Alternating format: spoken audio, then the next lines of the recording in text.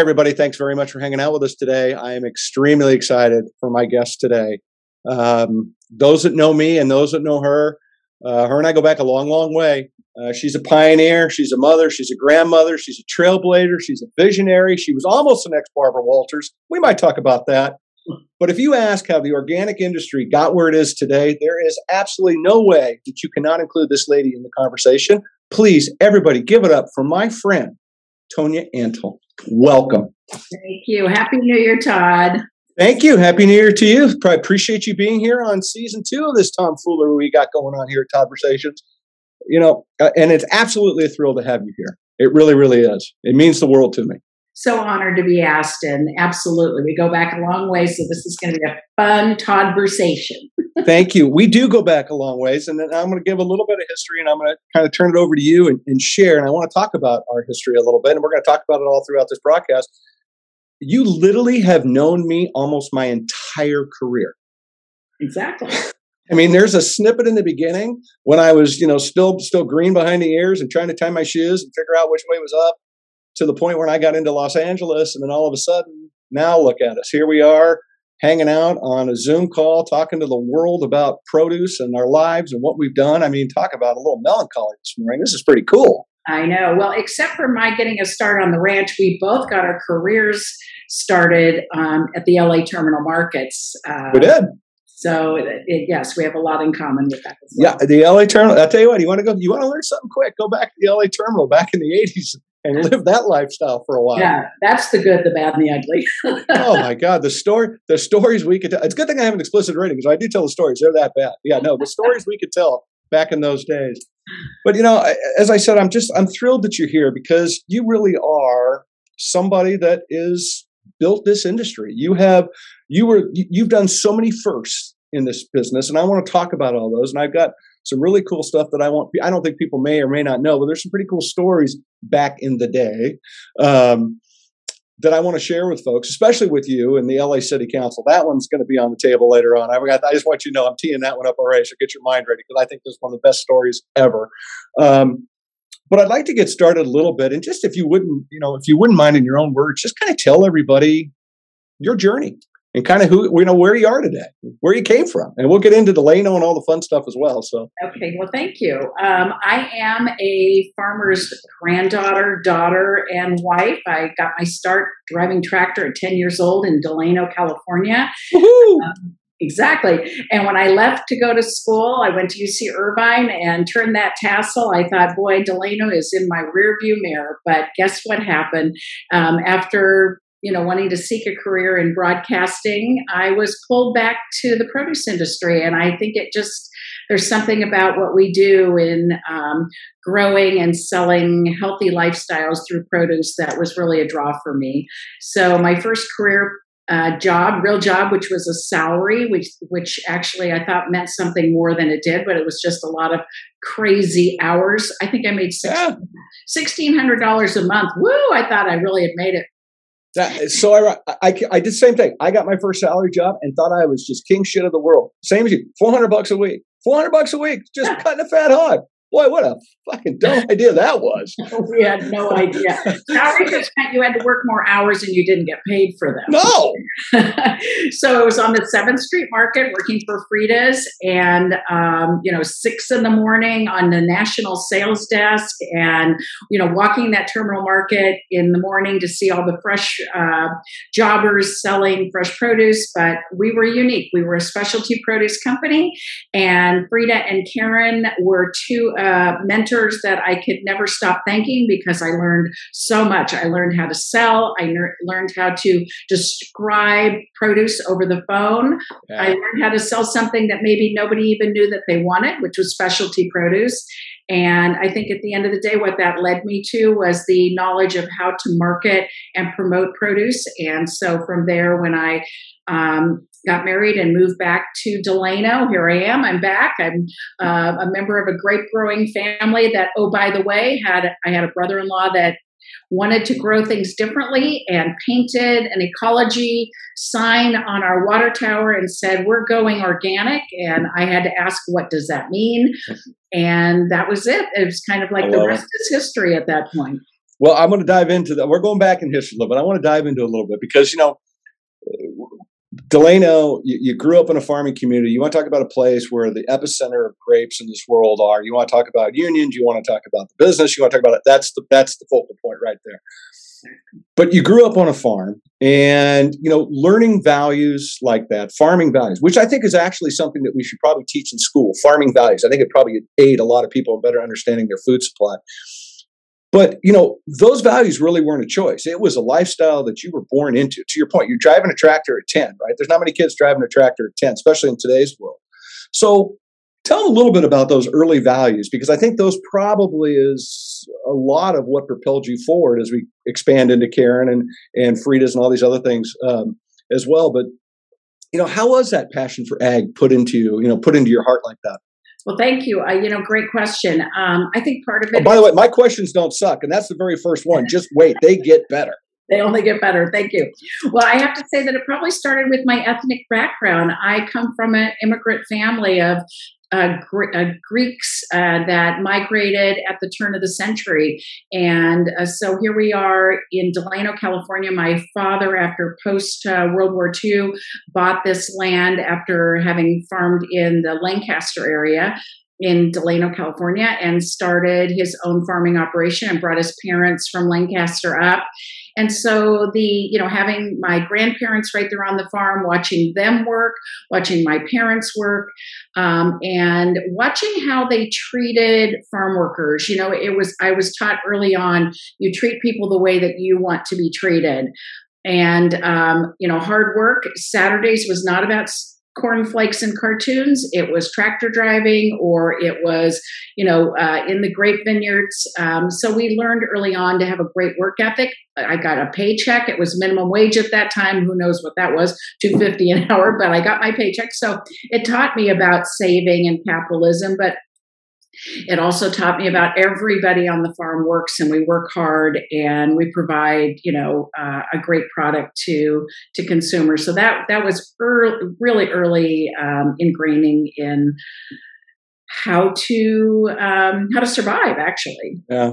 Well, I'm 100% positive that is exactly why you are who you are and what you have done in the trajectory of your career. I firmly believe that. Having not been grown, coming up in a farm family, coming up in a different background, but then moving into this environment that I was in my early 20s, I get it. I've seen it. I've been around enough farming families to understand that heritage, that pride, that legacy, that sense of if you don't do it, it's not going to get done. We have nobody to depend upon ourselves. And I know that tenacity that you had back when you were a spring chicken running around causing trouble for your mom and dad, which I'm sure you did. Just absolutely, because I know you well enough to know that I'm sure that you did. It's just inspiring. And I think that as we talk about your trajectory and your career, people are going to go back and I think hopefully hold that moment of that upbringing that you shared as we progress through your career. And one of the areas I'd like to talk about next, I think is super cool to me, is Frida Kaplan and of course Karen as well. But I had the good fortune of meeting Frida very, very early in my career. And one of the things that impressed me more than anything about that lady, not only the things that she's done, the accolades can go on, but I saw her intermittently here and there, and met her and had some interactions. I saw her several years later. In the middle of nowhere, and she remembered my name. And it's just like, all right, I got to get that good. And I still suck at it. Don't get me wrong. But I got to get that good. And she was so inspiring. What made them so special to you? Well, I think that's it. I think the work ethic was incredible. Frida had a toothbrush in the bathroom, which meant there were several nights that she spent the night there, because after she sold all day, she made sure that the accounting was correct and make sure that, the product that was coming in looked good, and make sure she met customers that started at midnight walking. So she was endless bundle of energy. I don't know how she made it by sleeping only a few hours every night. So her tenacity really was infectious. And watching her, how she promoted, she was never one to push things on, but she would motivate you, and she would have facts on, let me rent space in your produce shelf, and let me show you that there's a consumer out there that wants this product, and let me help you by labeling it and Right. talking about the product.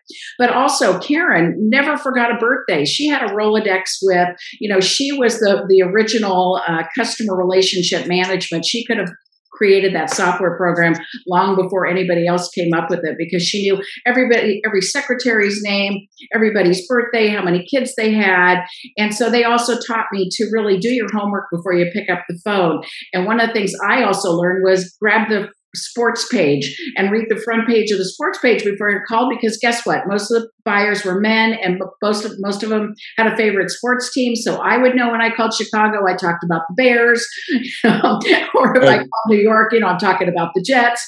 And do your homework when it's football season or baseball season. So I'd have to say that she really, they worked hard in every aspect of their business, but one was really to know that customer and know what their hot points are, knew what their desires were, and tried to meet and satisfy those needs on a daily basis. Well, 100% agree. And I know that cutting my teeth and being a part of that environment, it's what I still believe in today. And it's what I preach and teach today. I agree with you. These computer software programs are nowhere near one-on-one relationships and one-on-one investment of time and energy and effort into another person. Whether you're selling produce or whether you're just talking to your neighbor, that time and energy investment is what wins the day every time. It's not about POs. And I think I learned that early on. It's not always about the PO, right? And I always think of a quote that the great wise soothsayer out there, Mr. Weinstein, says, so sometimes you make more money on the produce you don't sell than the produce you do sell. And I love that.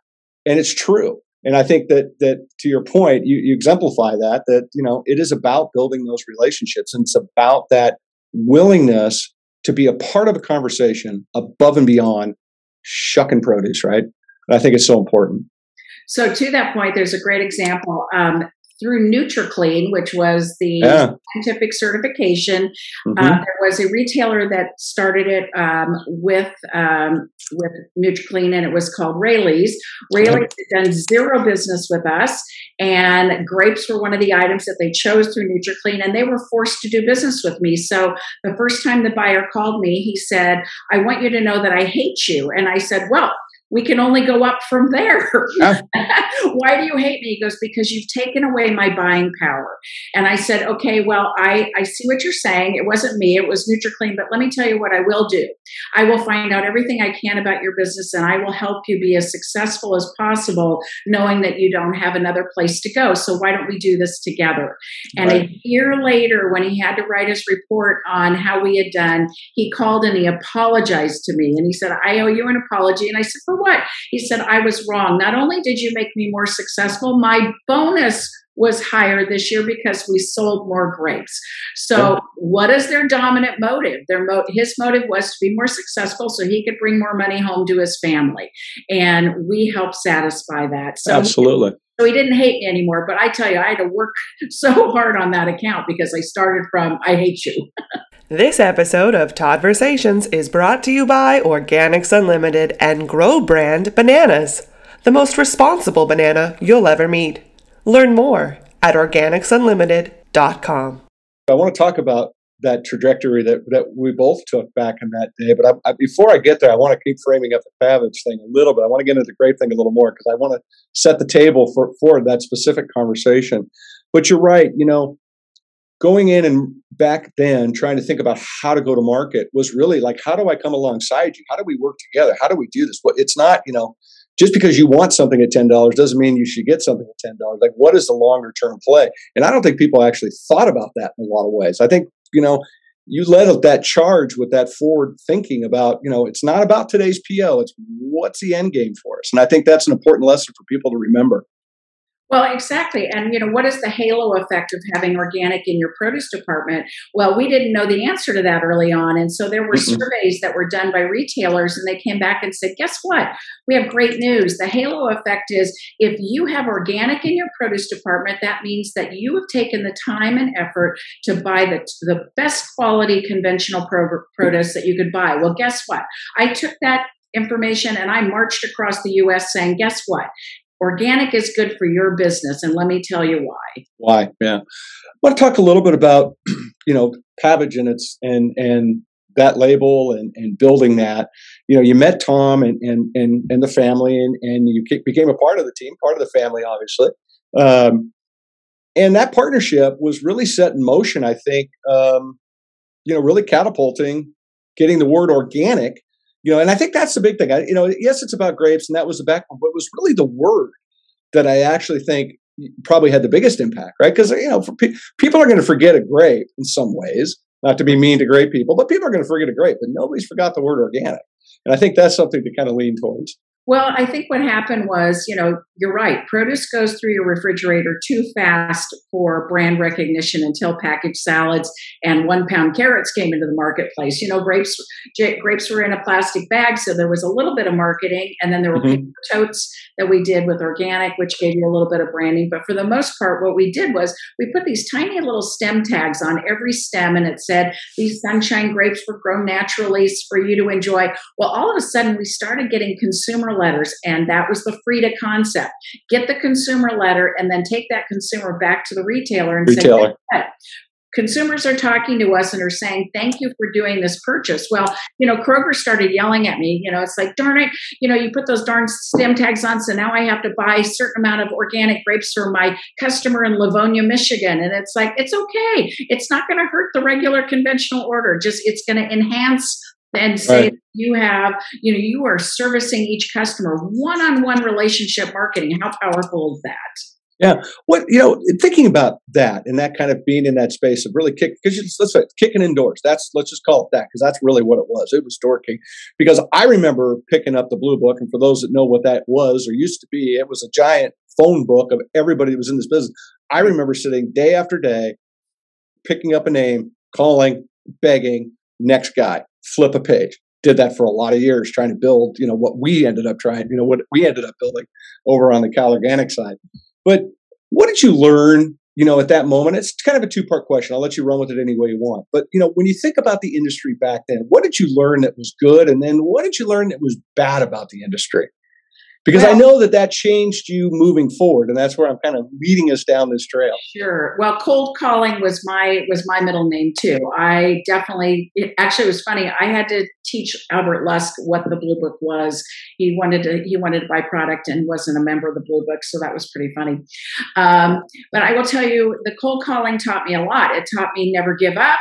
Don't take no for an answer. No is just a yes that hasn't been fully developed yet, right. And keep going. And, I would get yelled at, I don't deal with women, stop calling me. I have a great relationship, fill in the blank brand X. And I would say, hey, that's wonderful. But if there's ever an opportunity, or if there's a variety I have that they don't have, or a window where they are short on supply, here's my number. I want you to remember me. And after a while, those things just started clicking.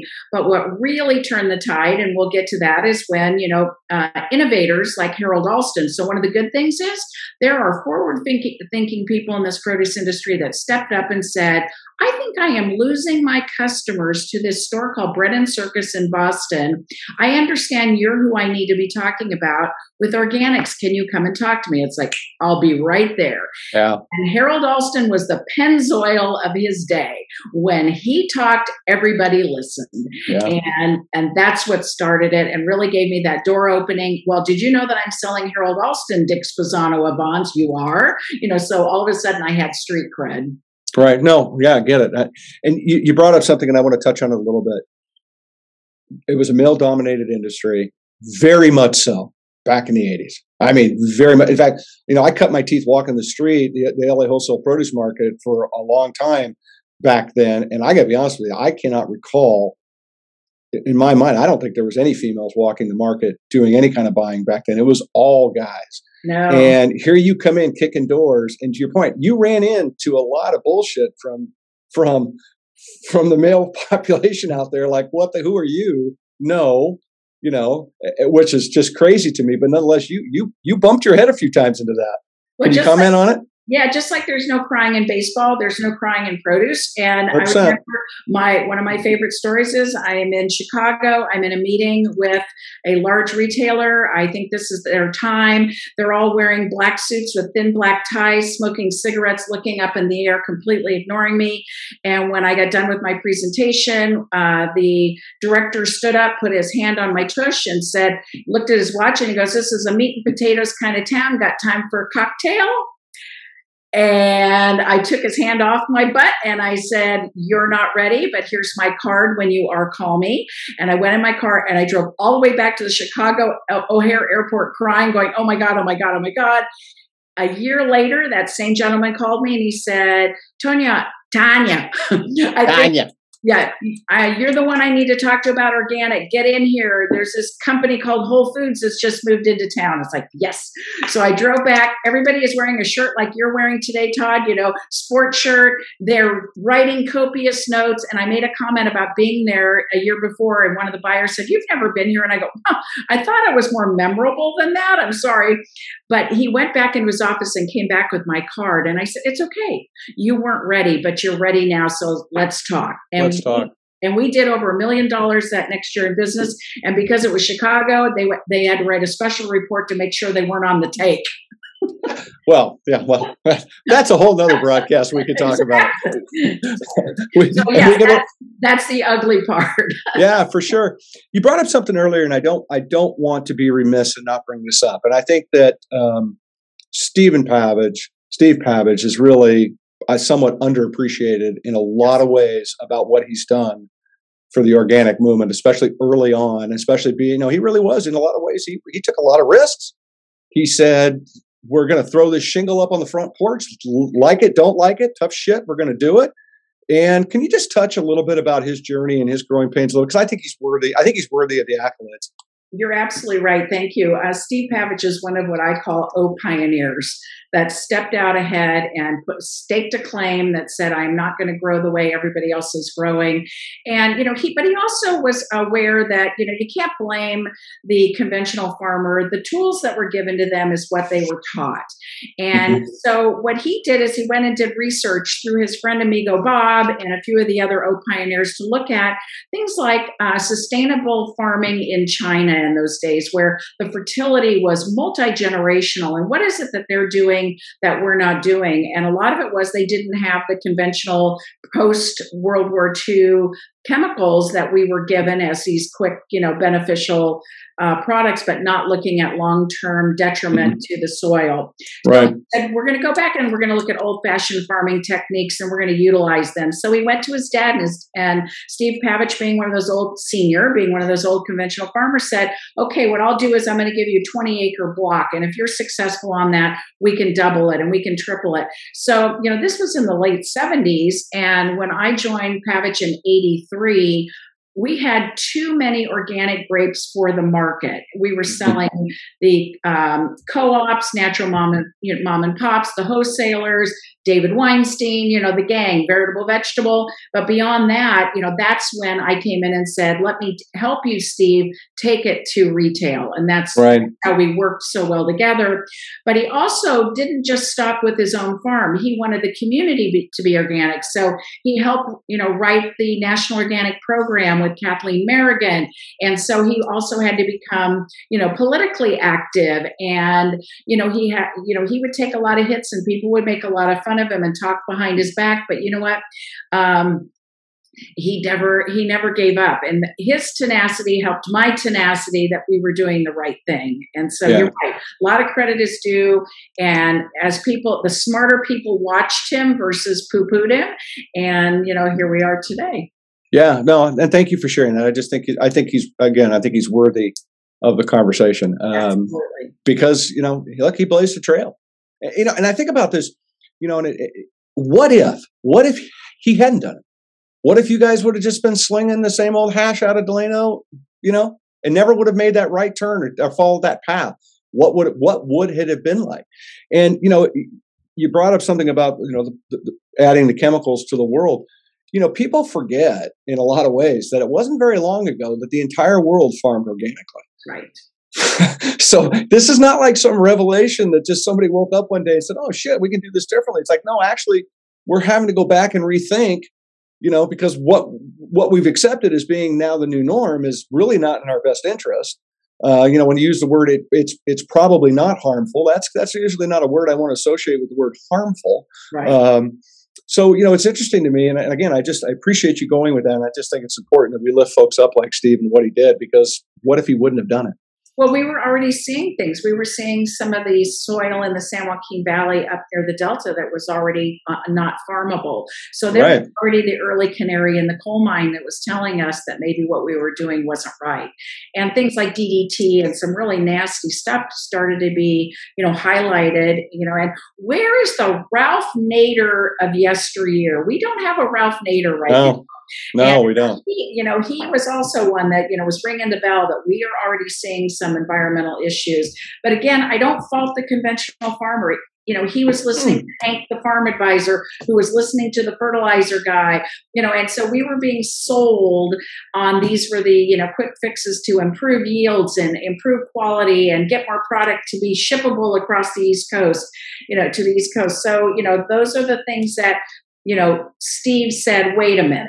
Right. There's got to be a better way, and I honor him for that. That's for sure. Yeah, well, and cheap has a hidden cost, and I think as we try to do things when it comes to our food, I firmly believe, and I understand the economic pressures. I get all this. I don't, get on the bandwagon of the economy. I understand, but cheap has a hidden cost, and when we start jeopardizing our food, which is literally feeding our bodies, which we need every day to survive, it starts to concern me.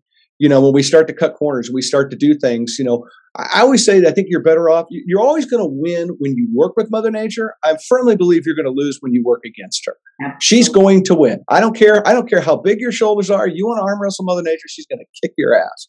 She has for millions of years. Right. And we saw during COVID when everybody stayed home and wildlife started moving into communities.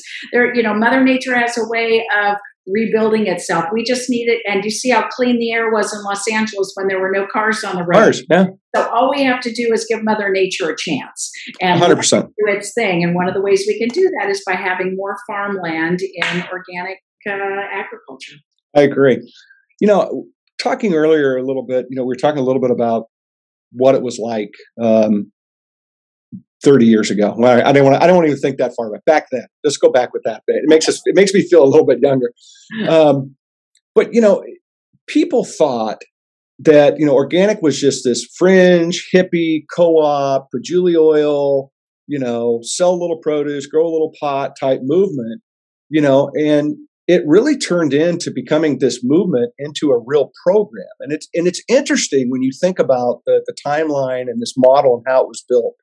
So how do you think like the criticism of way back then, 30 years ago, shaped what organic has become today? Well, I think part of that is true. I think there was a fringe counterculture community that did initially introduce organic into the marketplace. And I think that's why it played so well in the small natural food industry and the cooperatives and very East Coast, West Coast. But when, farmers like Pavich that were also conventional and in my case, user-friendly to the conventional retailer, I think that's really what kind of changed the tide and gave a comfort to retailers to take a look at it. But I also think it comes from who I was, which was a young mother.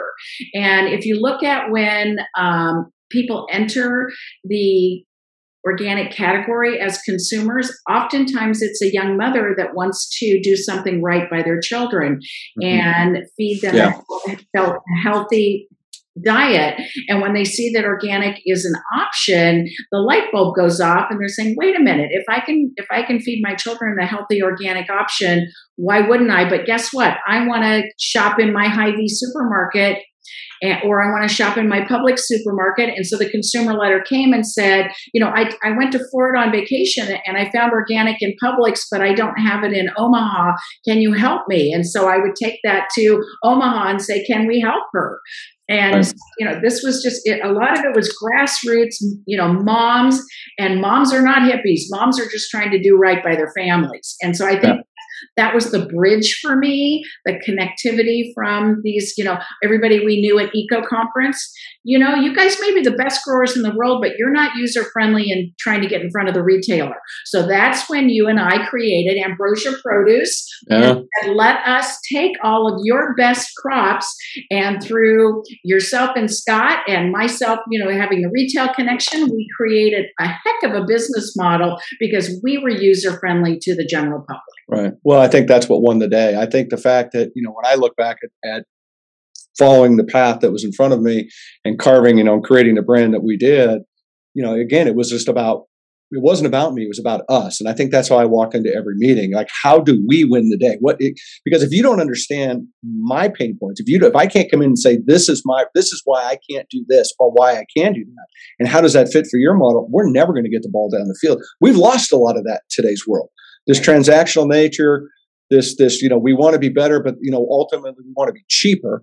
And that's dangerous as well, because again, cheap has a hidden cost.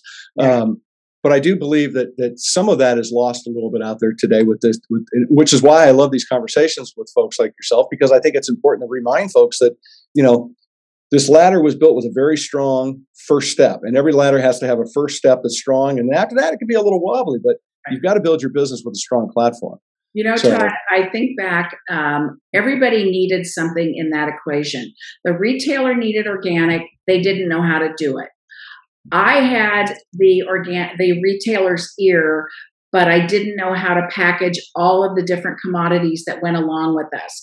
Right. You had the access to all the smaller growers that had the commodities. So with your knowledge of that and the logistics part of it, my ability to get the PO and the order and the retailer's ability to put it on the shelf, we had a trifecta, but none of us could have done it alone. And so to know that it took a family of companies to put this together. And at that time, I don't think a lot of people know, but we did 100% of Stop and Shop, H-E-B in Texas, and Vaughn's Supermarkets organic business. That was huge. And everybody was watching that. And that led to other retailers coming on board. And that was quite magical in those days. Absolutely. Absolutely. I have to ask this because I lived it. I've seen it. I consider this to be one of the best brand moments of my career that I got to participate. Not participate, I didn't do shit, but that I got to walk. Will you please share the story about you going down to the LA City Council meeting and what you did? Because I just think it's such a baller move. Well, it got handed to me. It got put in my lap. Yeah. The California Table Grape Commission was told that on the agenda of LA City Council was going to be a conversation about boycotting table grapes for the rest of the season. And the reason behind that was because the Teamsters and the UFW were going to go in and pitch their story that there were 5 very toxic chemicals on all table grapes in the United States, and that we should boycott them because it's unhealthy. And when you boycott by city council, that means school districts, all government buildings. It was going to be a huge amount of business that the table grape industry was going to lose. So, but we were in the middle of peak season and nobody seemed to have the time or willingness to get in their car and drive to LA. So I don't know, randomly, I get a call from Bruce Obing, who is running the Table Grape Commission, and it's, Tonya, can you go and help be the alternative to this fight on the agenda? I said, sure. Okay, no problem. I'll go down there. So I walk in and here's this row of Teamsters with the AFL-CIO jackets on, big ex-NFL players, huge. And then you've got all the UFW people sitting there, and it's like, and there's Tonya. And I was like, oh, shoot. So, and I'm listening to their pitch, and I said, you know what? I agree with them. They're absolutely right. There are these 5 particular potential pesticides that are on all these things. But so when it was my turn to speak, I walked up to the dais and I said, thank you so much for your time. I have the answer. I said, we have 100% certified organic table grapes. We are a small family-owned and operated company that's very hands-on with our workforce. We do not use any of the 5 that you have listed. We are the answer to your prayer, and actually we'll turn that around a little bit. You can tell everybody that by having organic grapes in the LA area that you're offering a healthy alternative. Like, they take the vote, the gavel goes down, and only organic grapes will be sold in the county of Los Angeles for however that till the end of the season. And then I'm like, oh shoot, how am I going to get to my car? Yeah. Teamsters, the UFW. So let me tell you, I think I made land speed record back to my car. And that's the last time I've been to Los Angeles. And I turned on the radio and they announced it. It was like, and Bruce Obink called me. He goes, what the hell did you do? I go, you know what? There's no such thing as zero grapes in LA. I did my job, Bruce. Yeah. Suck it up. I love it. That's such a great story. Thank you for sharing that. It's really, truly one of my, I can remember, I can remember it vividly. I was it's just shaking in my boots, let me tell you. What? You couldn't come up with a better script than that. I want to shift gears and start going forward a little bit and talk about Earthbound and talk about your involvement there. Because, Earthbound was around, Earthbound came about, and literally you went, as expected, full Autobahn, all in, let's go. And you really did build an iconic brand. And I want to talk about the brand a little bit. But before I do that, I got to give another shout out because two people that I think are fantastic that, I appreciated and learned so much from, especially Drew. But Drew and Myra Goodman, I mean, what amazing folks they are. Can you just touch upon them, just to touch on how great they are? Yes, I mean, I can't take all that credit. We had an amazing team. So I joined in late October of 1998.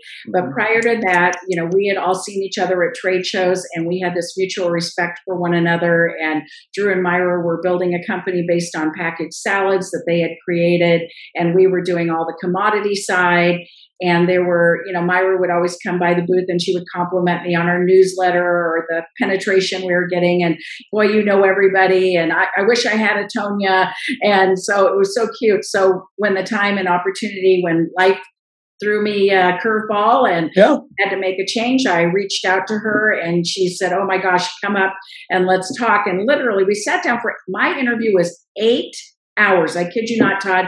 But let me tell you what a lot of it was going through my resume and everything that I have done. And Myra going, I want you to do this. I want you to do that. I hate doing this. You can do that. And so we created this, title for me. It was, Vice President of Organic Sales. They didn't even have it because at the time we were doing both conventional and organic. Mm-hmm. And they're about $60 million in sales, which is still fabulous. Huge. Yeah. But we started marching across the U.S. And the first PMA that we went to in New Orleans together, I was feeling so great about it because every retailer that I knew, and I'd been on the PMA board, so it was the who's who marching through our booth, congratulating me on joining Earthbound, congratulating Drew and Myra on having Tonya as part of the team. And Myra just goes, oh my gosh, this is the best thing. Everybody. And I said, yeah. I said, I'm one of those 1K people, stupid me, but yay. Yeah. So use me. So we marched forward, and I left the company in 2010 when we sold to a group of investors, and we were close to $500 million in sales. Yeah. So my most prideful moment is when we did an analysis, and we were in 8 out of every 10 supermarkets in the United States with at least one stock keeping unit. We were everywhere. And I walked into Drew's office and I said, I've reached my goals to be available and affordable to consumers across the country. And we're in Walmart, and we're in Whole Foods, and we're in everywhere in between, being in 8 out of every 10 supermarkets. I don't think second to Coca-Cola and, Heinz ketchup, I don't think there were many brands, especially in the produce department, that could say that. And so that's really our pathway. And yes, we were exhausted, and yes, we worked hard, but you know what? And timing was there too. And it was just a trajectory. We were on a rocket ship. No doubt. Such cool. I can remember when they came up with their first packaged salad, and they brought it to show us in the office. Back up in Watson, up in Moss Landing of all places.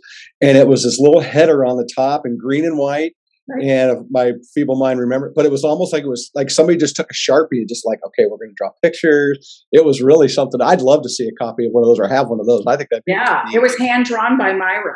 It was homegrown all the way. And, that was because they'd gotten fired by a chef in Carmel Valley with their spring mix. And a new chef had come in and wanted iceberg. And so she created this label and sent Drew out to sell it so that they could make payroll on Friday. When you think about the similarities of what you did there at Earthbound, and then thinking back about what you did with the Pavage brand, what are the differences in building those brands? Was there any, or did you kind of feel like your path just led you just to be ready to roll as you walked into that? Yeah, I think so. I think my connections definitely helped. I think that Packaged Salads was, we sold more of a storyboard and display. So I think as far as the visibility of brand building was much better to do at Earthbound because we could tell a bigger story. It was a divide and conquer. Myra spent 100% of her time on consumer marketing and I was on trade marketing. So we had this great synergy between the two of us on how we took the product to market. Sure. There's more profitability in packaged salads. And so there was more marketing dollars there to be spent. So I just think I had a lot more tools at Earthbound, and the team was larger and smarter. And so I just, instead of being a one-man band, we had an amazing team and we had regional managers. And so I just think the whole thing together made it, I'm not going to say easier, but I mean, we had bigger access to market by having the team that we had.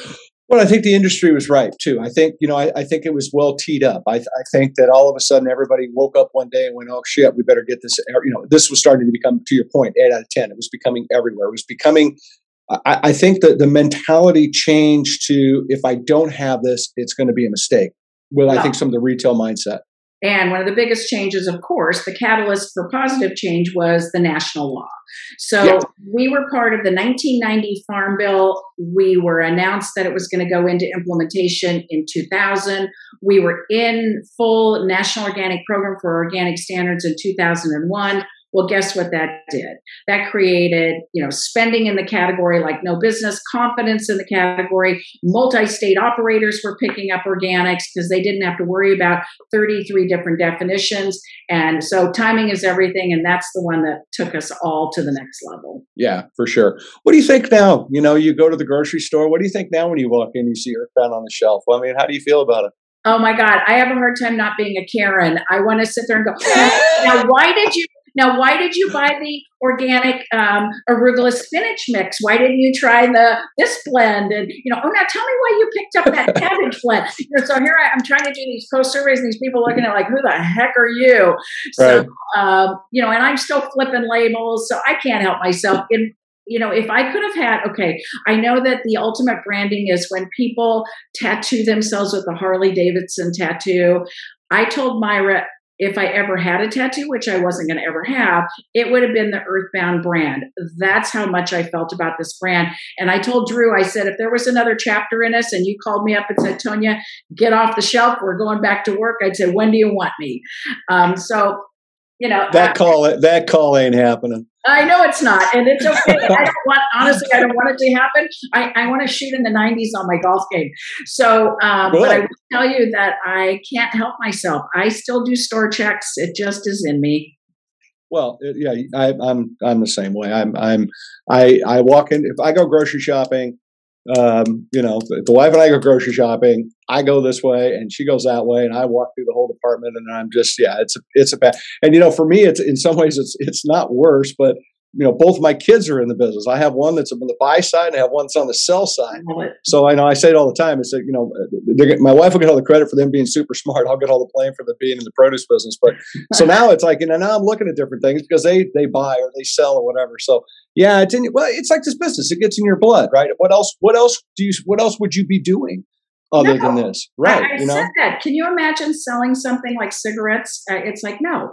We were selling lifestyle. We were selling health. We're selling get out of the center of the store, get into the produce department, just eat, lower on the food chain. It's just, the perimeter of the store is where people shop. They smell it. They see it. They live it. And I think, what does the future look like as the Amazon effect is happening and the center store is shrinking? We're going to see the perishable department flourishing. And guess what? That's where produce is going to happen, and more organic produce. And, I feel pride when I walk in the store, when I see organic throughout every segment. I just feel like we had a little bit of something to do with it, and we should be proud of it. We were there. Yeah, because there was nothing. I 100% agree with you. You walk in, it was zero, and now you walk in and it's 65% or it's 50%, and it's so well represented. And it's so awesome that we can allow people to make a choice for themselves and invest in their future, invest in their health, invest in the planet, and invest in something different, and vote with their dollars, because I think it's incredibly powerful. Absolutely. I want to talk a little bit about the tomorrow part of all this and the future part of this, because, having the perspective that you have puts you in a very unique position to go, I get this, and I better understand what perhaps is going to happen tomorrow. And so I want to talk about that a little bit, about some of the things that are really going to shape the forces that are and things are going. And some claim and some talk about, and I'm happy to go as deep as we want to go on this, that organic is moving away from its quote unquote core beliefs. And that, in some way, the movement's become a little bit elitist. It's become a little bit tone deaf in some ways about the fact that really it's about the food, and it's about feeding people good food while helping to save the planet and helping to make a difference in the planet. So I want to ask, so it's a big, broad frame up to this question. And what are your feelings and impressions today about the organic industry? Well, my first thought is, thank God we have the USDA and we have the National Organic Program as the umbrella agency that monitors who we are and gives us that powerful USDA seal, which we are the only produce item that has the USDA seal. That is extremely powerful. Yeah. That is the good housekeeping seal that nobody else can have.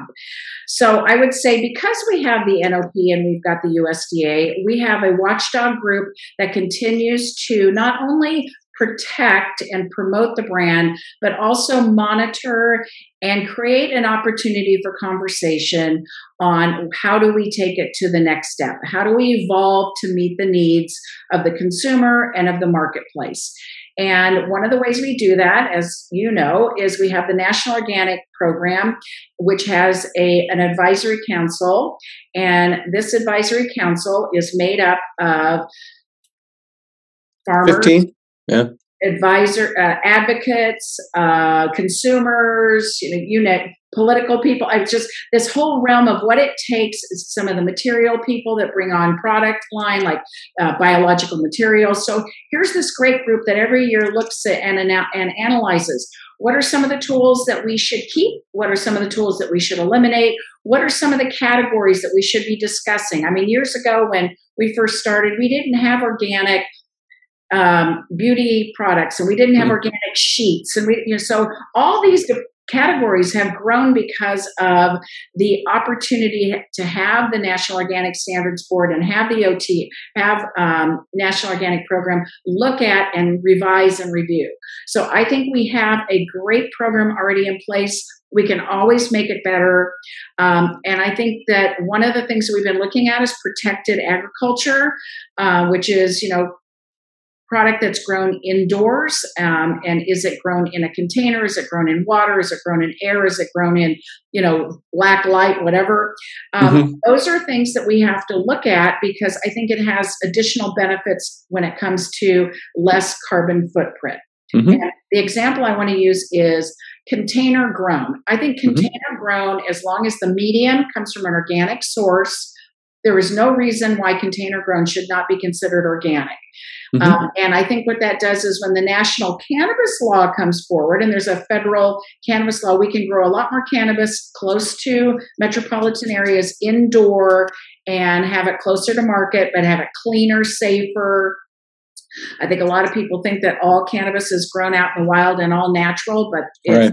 it's really, some of it's very toxic. So I think having an organic cannabis law, I know that California is now starting that program, is very important. But getting back to just agriculture, container grown with an organic peat medium, like for hydroponic, also if it comes from an organic source.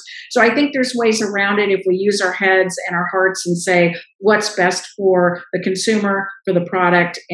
But I know that there's factions. There's the crust of the earth farmers. Right. We should only grow it outdoors. Well, once you put it in a container, I disagree. I think if the container is organic, why not? And I think that it's got benefits of being, if you're in Tennessee, you're with 8 hours to the entire eastern seaboard with product. So cheaper, faster, better, clean. Why not? Yeah. Well, yeah. And thank you. And I agree with you. I think that we get into this rut when it comes to ag technology that's either an and or an or.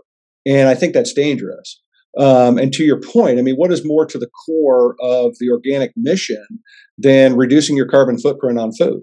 So if you're telling me that you can grow a nutritious product in Tennessee, and get it to someplace in less miles, less days, fresh, all these other things, I don't know how that doesn't actually speak to what the true core values are of this industry. And I agree with you. There is this argument back and forth, and there's people that have a really hard line in the sand.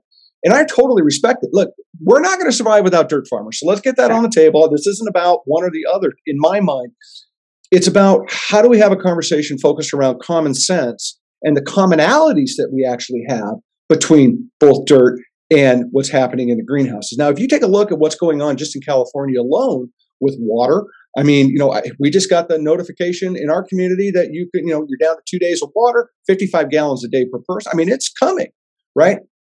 We've got to be prepared for the people that are coming to this planet. And I always say this, and they're coming, by the way, the aliens that are coming. But we've got to be ready for that. And if we turn our back and say this is the way it's only going to be, in my opinion, I think organic has an opportunity in some ways to get hurt worse by not embracing technology than by raising the bar on technology, saying, this is what it needs to be this. We are the gold standard. We want to raise the bar to make all of this accountable to a gold standard. Absolutely. And I think that's dangerous because the things like grown closer to home, 90% less water, no human hands, I've come up with all the little comments or statements that you want to put on packaging. Consumers are going to read that. And the thing that concerns me is that organic word starts to go farther and farther back in their mind as they rationalize more and more in the front of their mind. And I think it's dangerous if we do not come together on this. I think it's dangerous for all of us that have laid the groundwork out 30 plus years ago, getting our teeth kicked in and a bunch of no's and getting your butt grabbed in Chicago and sitting there, today trying to turn our back on what eventually is going to be tomorrow, because you're not going to grow food in the desert in Dubai unless you put it inside of a greenhouse. But why shouldn't they have fresh food? I've been to Dubai. I know what the food looks like. I saw stuff with Melissa's labels on it from Los Angeles sitting on the racks in organic supermarkets in Dubai. Right. That's a long road trip. Well, and like I said, there's a lot of different covered grown, and maybe aeroponic doesn't make the grade. That's for the NOP and NOSB to decide. But I think we should at least raise the question and bring it forward. And you're right, not lose those marketing dollars, because if there is, indoor grown container, that means it's not getting imported from a foreign country, bring it. This is local.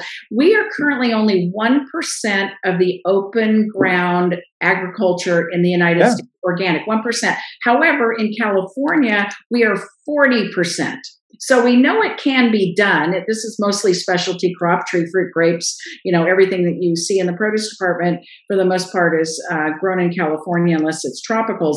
And so we can do it 40%, but that's still not going to be enough because you can't grow specialty crops in the middle of winter in Nebraska. But darn it, you can grow indoor grown. And so I think we're shooting ourselves in the foot by not inviting them to the party. And I agree, Todd. Ag technology is going to be such a big partnership with growing old-fashioned farming techniques with modern technology. It's the perfect marriage, and we need to embrace it. I agree. Look, bottom line, I say it all the time. It's about the food. right? That we got to put that up. We keep going. It's soil. It's a soil. It's a soil. I get it, but what are we all going to eat?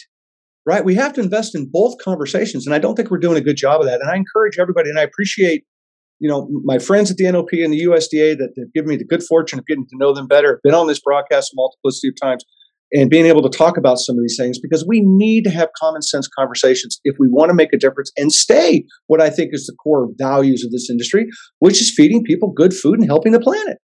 Correct. Yeah, I agree 1,000%. And I think we can do it if everybody just listens. I hope they do. I really do. And I appreciate you sharing with me your thoughts and having this conversation, because I think it's important that we, continue it, and we continue to, I'm happy to be a line leader in the conversation. I don't have a line in the sand, right? My line in the sand is as soon as you stop having common sense, there's my line in the sand moment. Right. For me. Well, and I'm about more shelf space. So if we can get more shelf space with organic and, give consumers more options, great. Hey, look, increasing consumption. I don't know anybody that's in the space that goes, well, that sucks. That's a shitty idea. Let's not do that. Let's have a line in the sand that doesn't help increase consumption. We're not, we're not going to feed the people, and it's sad, but we're not going to feed people living in a farmer's market world today. We could get there. We could work harder at building that and bring the food to your communities. I'm all for it. I think it's great. The most important thing we could do in a lot of this conversation is start to re-educate our children about where their food comes from and why it's important to be invested in it, and not just accept the fact that you drive through talking to a plastic box, hand them your debit card, and you eat garbage, because that's not going to work long term. Nope. So, thank you for sharing. You're welcome. I remember years ago going to these big meetings, and I'd say something about vegetarians, and the buyer would laugh, and I go, "Why are you laughing? They are your best customer. They spend more time in your department than regular consumers do. They're all crazy vegetarian." It's like, do you hear what you're saying? I tell you, I remember this. It's so funny you bring this up. It just popped into my brain. I remember having this conversation with a buyer years ago about vegetarians, and his exact response was, "Those people will blow away in a strong windstorm." And I thought, yeah, but they're going to blow away with the money in their pocket to somebody else's store if you don't do something about it. Yes, we've come a long way. This episode of Toddversations is brought to you by Organics Unlimited and Grow brand bananas, the most responsible banana you'll ever meet. Learn more at organicsunlimited.com. Share a little bit, just pop a little bit up in the air. What do you think's in the organic crystal ball? What kind of keeps you up at night when you think about this industry? What keeps me up at night? Well, hopefully nothing. But I mean, at the end. Yeah, age keeps me up at night. Honestly, I just think that, losing any integrity, I think of what NOP does in protecting, imports and making sure that there aren't cheaters out there, because my husband used to say, we're a headline away from unemployment. Absolutely. Do not want cheaters out there. And when people see us making money, sometimes there's people that try to cut corners. And so, we have to make sure that everybody's doing their job, from, the certifier to the government to the retailers with good organic retail practices on shelf, just making sure that we are all good stewards all the way through the chain of custody, so the consumer gets the best product possible. And, there's just so many opportunities to screw up along the way. It concerns me, but I think for the most part, we've got an amazing food system, and but things do happen. So I would say keep the cheaters out. Yeah, that's in it. Yeah, and you're right. It's an integrity-based system, right? And it's people need to remember that, and we need to be mindful of that, and we need to make sure that we're doing the right thing to protect that. Because to your point, I think a lot of times the only thing a person truly owns is their integrity, and once you learn that, it's very hard to get back. That's right. And this industry is notorious for being 100% about integrity. Your word is your bond. Eye contact, a handshake. Yep. And so when you lose that, you're done. 100%. Well, now let's talk about today. Let's talk about, what you're doing, your spare time now, besides working on your golf game, which we'll talk about. We can get into that if you want a little bit, but you got a lot going on. I mean, you're not one to sit around. Well, I know that for a fact. Your tenacity is not going to let you do that. So you got a couple different projects. You got OPS, the Organic Produce Summit. You got OGS, the Organic Grower Summit, and you got OPN, the Organic Produce Network. Right. So talk about a little bit about these and what you're doing, and how this new part-time job has turned into be quite a full-time job. I know. So after 2010, when I took time off from Earthbound, Matt Seeley, my business partner, came forward and we sat down and we talked about that we thought there was a clear need for an association or an organization that was 100% focused on information, education, and live events where it was 100% organic. So we created the Organic Produce Network, and that has three concepts. The information is a weekly newsletter called OPN Connect that tells you we have 4 original stories every week, plus a top 5 of what's happening in the industry. We have over 19,000 subscribers, and we're always looking for more people to join us. And you can find that on our website at organicproducenetwork.com. And you can simply subscribe. It's free. It's advertised based, and we have a lot of the best brands in the industry advertising, and we thank them for that. The education part is we make ourselves readily available to talk to retailers, to any associations, going to conventions, whatever it takes to talk about the state of the industry, the growth, what's happening at Farmgate, what we're seeing as far as, top trends, etc., and just to continue to keep the drumbeat going on the importance of having organic at the forefront of retail, and with the proper real estate priced right, and like I talked about, and having the right organic retail practices to keep it safe. The third is live events. Matt manages the Organic Produce Summit, which is buyers and sellers of branded organic product coming together with retailers to move the needle. And what it does is everybody loves this show because it's so narrowly focused around organic and growing sales. And we bring the best retailers. We they come for free, and we put them up at the Hyatt Regency. And what we do is we try to collaborate with them to help move the needle forward with any new product development or, growing sales. And then there's also an education component at these shows on what's happening in organics and what they need to be thinking about. And then we took it one step further and said, okay, well, let's go back to the farm. Let's go back to the land and the Organic Grower Summit. And we just finished that last month in December, and where we bring the farmer as the customer, and we have all the allied service suppliers that are available through the Organic Materials Review, as well as ag technology and equipment and packaging and everything that it takes for an organic farmer to be successful. And again, we have education sessions, we have keynotes, and we have a show floor. And it's just a great way to network and grow our businesses. And the feedback is always, we go to a lot of shows every year, and these are always, because they're so narrowly focused on organic, we really appreciate this because it still is the golden child of the produce department.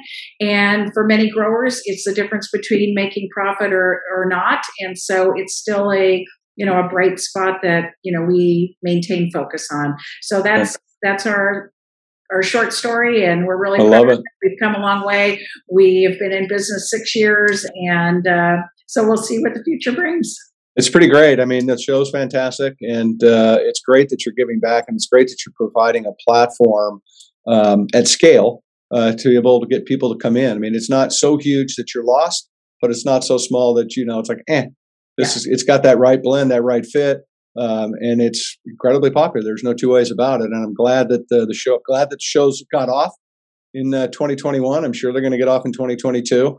I have no doubts about that. So it's really exciting. What do you think, just kind of putting this all together, what we've been kind of talking about, what do you hope for the future of organic food? Well, I just think continued growth. We look at Safeway predicted that by 2030 or 2035, that more than half of the produce department will be organic. Yeah. And some of the cases we've made it. I think romaine hearts, 1 pound carrots. I think we're close to that 20%. Some packaged salads, but we haven't made it across the board. So I think if we filled in that portfolio of product line and we could be half of a produce department, I mean, that's just incredible. Because what that would mean is extra acreage out of conventional farming. And in my pie in the sky world is that if every conventional farmer would open their minds and their hearts to the opportunity to think about organic. And maybe they start small. Maybe they start with using some organic materials that are approved by OMRI and testing it out on, 10 acres of their land and see the benefits of what that brings to their crop. And then maybe like Steve Pavich, the next year it's 40 acres, then it's 60 or 80 acres. So I would love to see more conventional farmers adopt organic and see that it's not scary and it's not mad science. It's really talking and hearing the land and the ground and doing something respectful for Mother Nature. So I think that would be my pie in the sky goal is to, I love it. And I want to use the word invite. Nobody needs to be forced, but I think that, and that's why our show is Equal Opportunity. We welcome conventional farmers to come and learn about what are the next steps. Sure. Oh, I love that.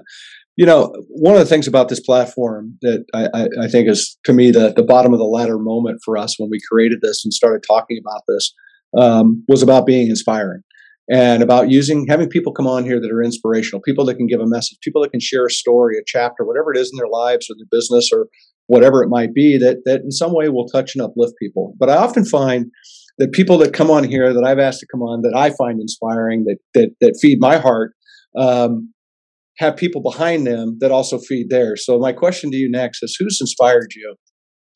Well, I'm going to start with my parents. We talked about them early on, that they were hardworking folks, but they were a beautiful Greek married couple that loved each other, and they were soulmates. And, they worked side by side, but the second they came from the office and walked into the door, they were husband and wife. And they really taught me so much about, relationships and to get involved. And I think they were my first teachers in, get involved in everything. And I was really involved in every activity and running for office and cheerleader and, ahead of the homecoming committee and all that. So I would have to say that they were the first inspirations for me is never give up, keep your head up, be proud, work hard, and it'll pay. I love it. And then my second, of course, is my own family. When you raise two children, and I have a son and a daughter, and I'm so proud of them. And in spite of us working our crazy asses off and not being there every time, and sometimes I remember missing the first spelling bee and my son's first soccer goal. And it's like, gosh darn it. There was no reason for me not to be there, except I happened to be in New York or Chicago or whatever. But I look back, and in spite of that, what we raised is two successful children. I am so proud of them. And they now are my teachers. And it's so funny because they pick on me every once in a while. And my son said over Thanksgiving, he goes, Mom, I'm going to print a T-shirt for you that says all gas, no brakes. I love it. I love it. But he was teaching me that maybe you can do it a different way. Maybe it doesn't have to be all gas, no brakes. And I think the new generation is saying there is a life balance, work balance that we didn't figure out. We weren't that good at it, Todd. And so I think they're going to teach us. So they are my inspiration. And then the love of my life, when your baby hands you their baby, I tell you, game over. And I have the most beautiful grandchild. Her name is Simone Athena, and every Greek woman in my family has a middle name Athena, all the way back to my great grandmother. And she is Simone Athena, and she's a pistol. She's a Sagittarian, and I could already see it. She's only 1 year old, and she's going to be fun. I love it. That's so great. Thank you for sharing that. I just think it's really interesting when you ask people that question, because I think it's you get some of the answers I've got over the 40 broadcasts has been pretty amazing. They've been some pretty cool people that have come back to and you hear the story about why. It's really kind of cool. Thank you for sharing that. All right, you ready to have a little fun? You ready to mix it up a a little bit? You ready? I'm gonna put you in the hot seat. Okay. You're playing for your little TLC trivia here. You're playing for cash. You don't need your buzzer. You're not playing for cash and prizes. We're not that formal enough. But if you want a buzzer, you can pretend you have one. I'll make the sound in the background. Okay. All right. So what's better, giving a present or receiving a present? Giving. I don't know. I think that's just go ahead. No, I don't believe because you already. Go ahead. okay, I am at this point in my life where giving back to my community is probably one of my biggest rewards that I can do. And I really focus on young women, first generation farm worker community of ladies that we help pursue their dreams. And a lot of these kids that would have never thought about not getting pregnant or graduating high school are now going on to college. And it's the greatest gift that I can give. All right, you win with that one. I'll give you that one. All right, you're right. Okay, I'm sorry. You're right. I'm wrong. Favorite teacher and why? His name was Mr. Gerard. He was my high school teacher, journalism, and he's the one that sent me on the path where I thought I was going to become the next Barbara Walters. And he trusted me with the school car, even though he shouldn't have. And he taught me how to sell advertising. And so there's just these small things that I have used through my whole life. Thank you, Gary Gerard. I love that. That's awesome. All right, so here's one for you. Besides a good time and a hangover, what else can tequila do? Make my clothes fall off. Well, Isn't that the country western song? Good night, everybody. Thanks for being here. Talk at you soon. Was not expecting that, but I love the answer. That's beautiful. No, that's not country western song. I'm kidding. No, I know, but it's a beautiful answer. Now, here's one for you. Get this. So 80 proof tequila, which is 40% alcohol, which will kill you. I just want you to know, or make you have whatever you're going to see that you didn't think you were saying, has the right proportion of ethanol to water to create diamonds. And if you evaporate the tequila vapor and you heat it up to over 1400 degrees, you can make a diamond film. How about that? Diamonds, baby, all night long. Okay, then I do want a gift. Great. You know what? You figure out how to get the tequila up to 1400 degrees. I'll buy you some Jose Cuervo. Exactly. All right. Here's a true or false question. You got 50-50 shot on here. Turtles were living on our planet before dinosaurs. Oh, I'm going to say true. Oh, yeah. Well, that's such a stupid question. Why wouldn't you go with it? Yeah. Turtles were here 260 million years ago, and dinosaurs were 240 million years ago. Well, how about that? And we need to protect those turtles because they are magnificent. And I understand we need to make sure we have room for them to run back to the ocean and do everything. You know, I'm a huge turtle fan. When I was a kid, my dad was a marine biologist and lived overseas. And one of the things we did is we actually went and protected leatherback turtles. And we would go, we'd park the car. This was in Trinidad off the coast of Venezuela. We would park the car at the entrance to this path in the jungle. We'd hike about 2 miles from the car in through the jungle. And we'd go to this stretch of beach where the turtles would come up at night. We'd walk in groups of 3 or 4 people spaced out about every 10 minutes to keep the poachers from, they would wait till the turtle laid the eggs, take all the eggs, kill the turtle. And we were preventing that. But you'd be going, I was a kid, I was young, but I can remember walking on the beach. And so here's the ocean, crashing waves, waiting for turtles to come up. And you take your flashlight and you go behind you. And you could look out and all you would see were red eyes staring back at you, all these crocodiles that are watching you walk along the beach. And I asked somebody, it's like, what are all those? Those are crocodiles. And I'm like, what in the fuck am I doing here? No kidding. You know, I thought to myself, well, I know I can outrun most of you, but I'm not going to be able to outrun all of you. So, yeah, so I agree with you. We need to protect the turtles, especially the leatherbacks. They're pretty amazing when you get around it. I don't know how the hell I got on that, but what the hell? Okay. You know, I said in the beginning, you have been a friend of mine for a long time. I love you. I think that what you're about, what you have done, the trail that you have blazed has been so impressive and so worthy of sharing it with people, especially on this platform, this audience, because it's going out across the globe and for people to get to know you a little bit. And I just, you know, I really, really do thank you from the bottom of my heart. I got one final question I want to throw at you. Okay. As you reflect back at the path that you've carved out and what you've done, what's the biggest life lesson you think you've learned? Oh, well, you have the word tenacity up there. It's never giving up. And like I said, a no is a yes that hasn't been fully developed, but that you need a support system, a strong support system. And I'm gonna throw it back to you, Todd. Todd, I met you when you were really young and you were still learning. And I am so proud of what you have done. Your pathway and your career pathway has just been so impressive. And you also are the same way. You've never given up. You've always taken the high road. You have great integrity. Everybody respects you in this industry. You have been on the biggest boards and you have proven yourself time and time again that you're a true leader in this industry. industry under the organic community, and we can't be prouder. And I used to think, boy, the future looks bright because of Todd, and now you've passed it on to your two children, which tells me that the future looks bright again as we look at the next generation.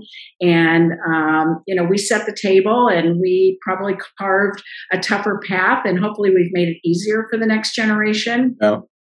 Yeah, thank you. And let them take it to the next level, because I pass the baton to you, you pass it on, and that's all great. Thank you. That's very sweet of you. That really does mean the world to me, especially coming from you, because you carry a lot of water in my life, and I really appreciate it. I can remember those days being so green, and you jumping my ass trying to get me right and telling me acting like I knew something that you already knew 3 times over, and you just put me back in my place. Like, all right, get your shit together, kid. You're not going to win this one. You better come alongside. I was hoping I was more of a mentor than a screamer. I'm sorry. No, you were absolutely a mentor. You held my hand big time. But boy, when it was time, I got it. And well deserved. I have no problem with it. I appreciate it. Thank you for sharing with me that. Thank you for saying that. That really does mean a lot. And thank you for being here. Thank you for being my friend. Thanks for hanging out. I want you guys to come back. You have an open ticket here. You know that. OPS, OGS, OPN, every acronym starts with O. You guys are more than welcome to come share. I do appreciate you. I appreciate what you've done, what you're doing, what you continue doing, and anything we can do to help support, we want to do. Thank you. It's the best industry in the world. If anybody's sitting on the fence about it, they want to get in the produce industry, do it. It's so fun. And it's so rewarding. Well, a big Zoom hug to you, girl. Thanks. Zooming back. Thank you, everybody. Thanks, everybody, for hanging out with us. I hope that you're inspired as much as I am from this conversation, because it was a darn good one, and I really enjoyed it. Thank you very much for being with us. Don't forget, check us out on social media. Check out Todd Bits. They're coming out every week, too. Keep liking and loving on us. We'll keep liking and loving on you back. We appreciate everybody. Take care. Remember, go inspire somebody today. It's not hard to do. It's simple as a hello, but it makes a difference on this planet if we all do it every day. Take care, everybody. Thank you for being here. Thanks, Tonya. Bye. See you, everybody.